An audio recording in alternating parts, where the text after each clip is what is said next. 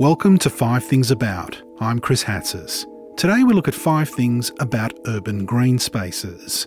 In this episode, Kate Murray for the Network Society Institute is joined by Dr. Elham Nagizade, School of Computing and Information Systems, now at the Department of Infrastructure and Engineering, and Kwan Hui Lim, School of Computing and Information Systems, who've been investigating what our tweets say about public spaces.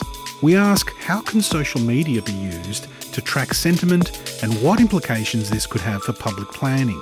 How can turning city parks into living labs help uncover how urban design is affecting our moods?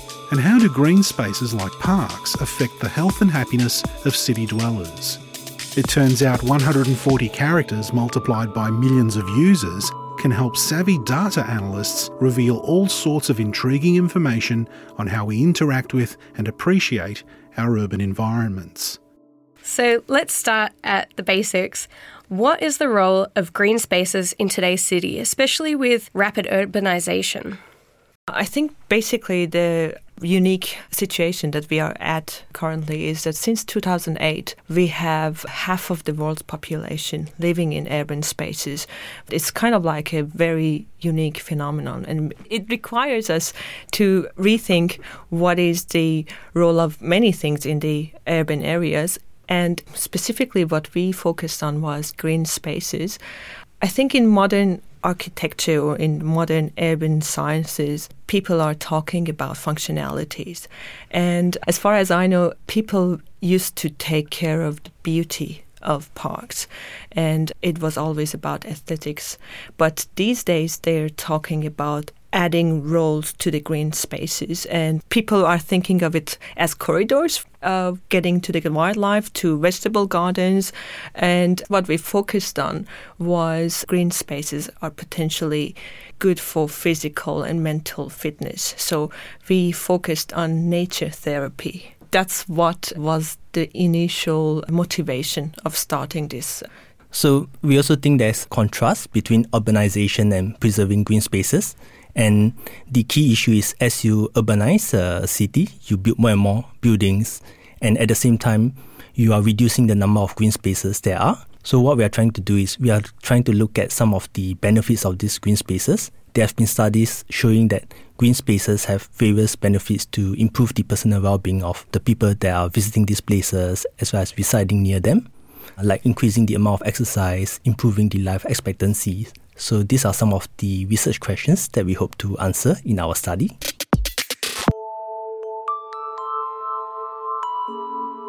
How are you using social media to learn about the roles of these urban green spaces? Social media actually convey what people are thinking, could even convey the place where they are at, what they are feeling at the point of time. So it allows us to use it as a large-scale sensor to see how a city and its residents are actually feeling, what they are talking about, what are the events that are taking place. The only thing that needs to be added is that there has been studies to see how green spaces is helping people's feelings and if there is any connection. But it's been always kind of like in silos, very intrusive type of studies. People had to record their feelings constantly and they had to be totally mindful about it, which is kind of like makes it biased, we can say.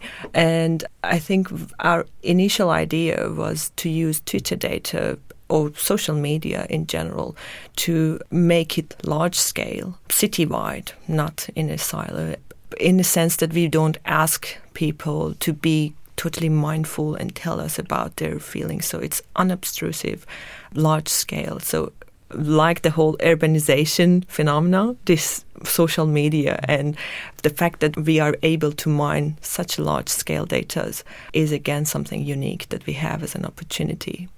We also want to come out with a way that we can conduct these studies and we can easily extend it to other cities. Like first of all, we start off with Melbourne, but what we really want is a research methodology that we can easily extend to look at other cities, say London, New York.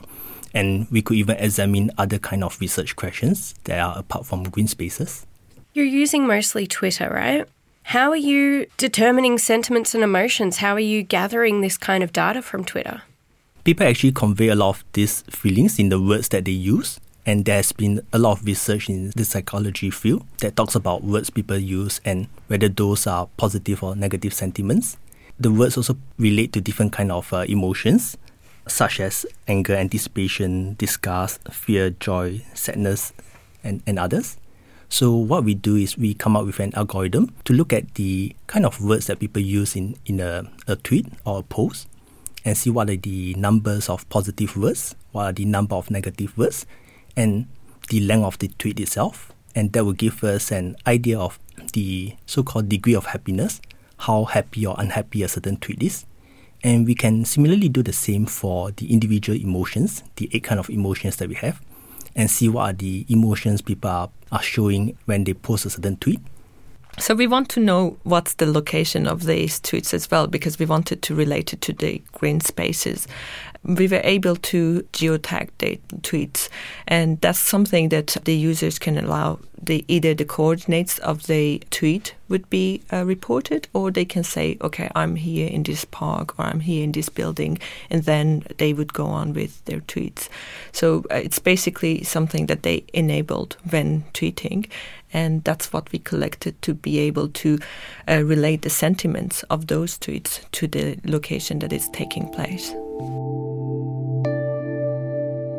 So you were mentioning earlier that the way these kind of studies were previously done was by people voluntarily being involved and choosing to share their sentimental data, and that does create bias. With this one, I guess everybody is a part of this study in a way. Anyone who walks through a green space or through a concrete urban jungle space is inadvertently a part of it if they're tweeting. It seems like that's quite personal information in some ways, even though we're posting it on public forums. What kind of privacy issues are there around it? Is it anonymous, for example? It is anonymous, and Twitter data is basically public information. And basically, if you don't quote someone exactly what has been said in a tweet, that would be enough in terms of the privacy. And what we are doing is we are assigning a number to the words. That's what all we are doing, basically. So we are not going through the text that people are saying, what exactly they're saying, is if they're mentioning any personal identifiers, any name, anything like that. I understand your concern. I work on privacy, and I know it is possible. But basically, what we needed to do is beyond what would be personal. Just to mention your first comment about the unbiased study, personally, I feel it's really great, but it's still biased in the sense that, for example, elderly won't use Twitter that much. We are cultivating whoever is there in Twitter, but people who are active in Twitter, that's, again, a biased population, basically. So we don't have the voice of everyone. We cannot claim it in that sense. But it is large scale, and it helps to have a reduced bias.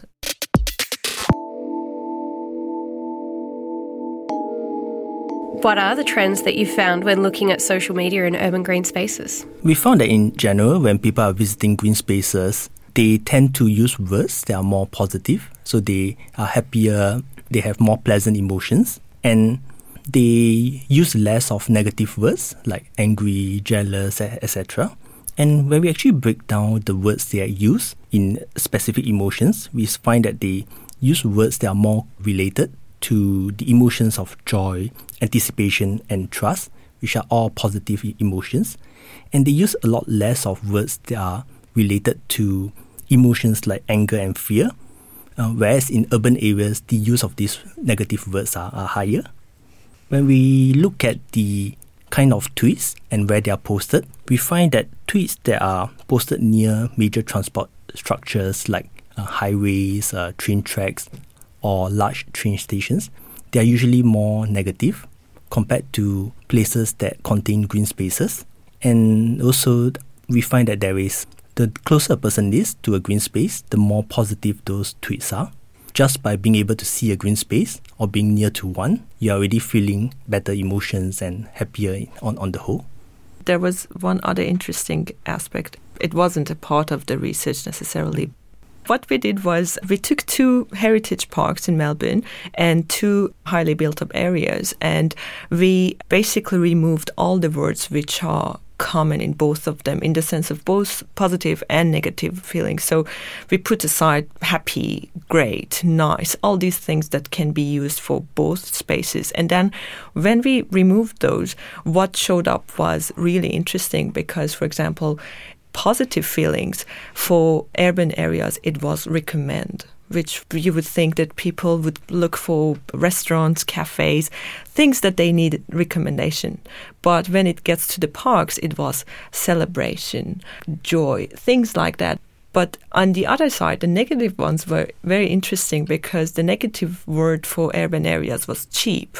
But for parks, it was cold, creepy, smelly. So you could see totally different uses of these two types of areas, which is very interesting. We haven't studied that deeply yet, but that's what we are going to do in the future. What for you was the most surprising or delightful thing that you've discovered in this work? Perhaps one surprising thing we found was that although green spaces have benefits, but the benefits are quite different at different time of the year. So during colder months, it is still more beneficial than urban areas, but the benefits are much less. And during very cold months, people actually prefer urban spaces. So that is what we found surprising. And one reason we thought it might be the case is during winter, you get a lot of leaves that are falling. So instead of having a very nice scenery, you get a barren and a messy place where you have fallen leaves all over, twigs all over the ground, compared to during summer where you get green leaves and flowers blooming all over the park.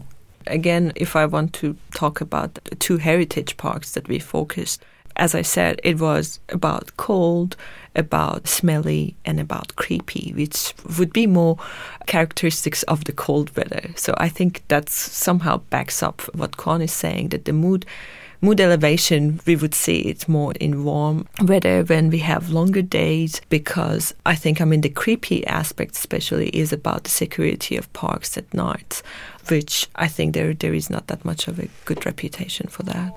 It's fascinating. Yeah.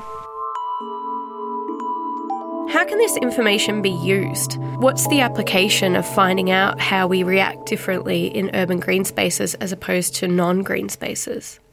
If we get to the point that we validate this hypothesis that, yes, green spaces are improving your mental health, are having a positive effect, I think for us, the next phase would be how they're doing it or why they're doing it, and then trying to build up those strengths. And on top of that, there is an increased focus on the functionality of spaces in urban areas.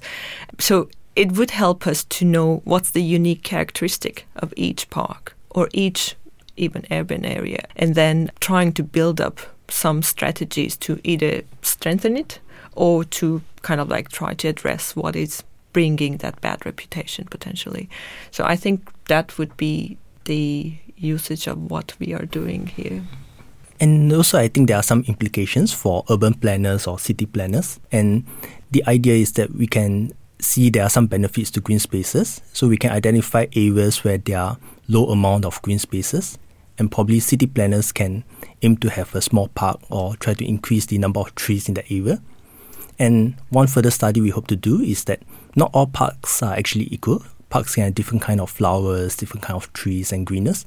So we want to see what are the kind of trees that are more beneficial to people's well-being and emotion levels. And also on the other spectrum, there are also implications for healthcare professions. So instead of prescribing medicines and all that, they could encourage people to go to the park to take up a more healthy lifestyle, to get into a more relaxed mood as sort of a stress buster. So I think these are possible options that can be taken up by both the city planners and healthcare professions. I was encouraged to go to a park once. The GP told me, go and kick the leaves. That's what he said to me. Well, this has been a really fascinating look at urban green spaces. Thank you so much, Kwan and Elham. This has been a real joy. You're welcome. Thank you for having us. Yeah, thanks a lot, Kate, for having us here. That was 5 things about urban green spaces. Thanks to Dr. Elham Nagizade and Kwan Hui Lim for sharing their projects. We look forward to being able to perhaps actively influence the shape of our cities one tweet at a time. Your host was Kate Murray. Audio engineering by Gavin Neighbour. Editing by Arch Cuthbertson, Kate Murray and Claudia Hooper. 5 Things About is a University of Melbourne co-production created by Dr. Andy Horvath. Hungry for more? Nip over to our big sister podcast, Eavesdrop on Experts. I'm Chris Hatzis. Join us next time for another episode of 5 Things About.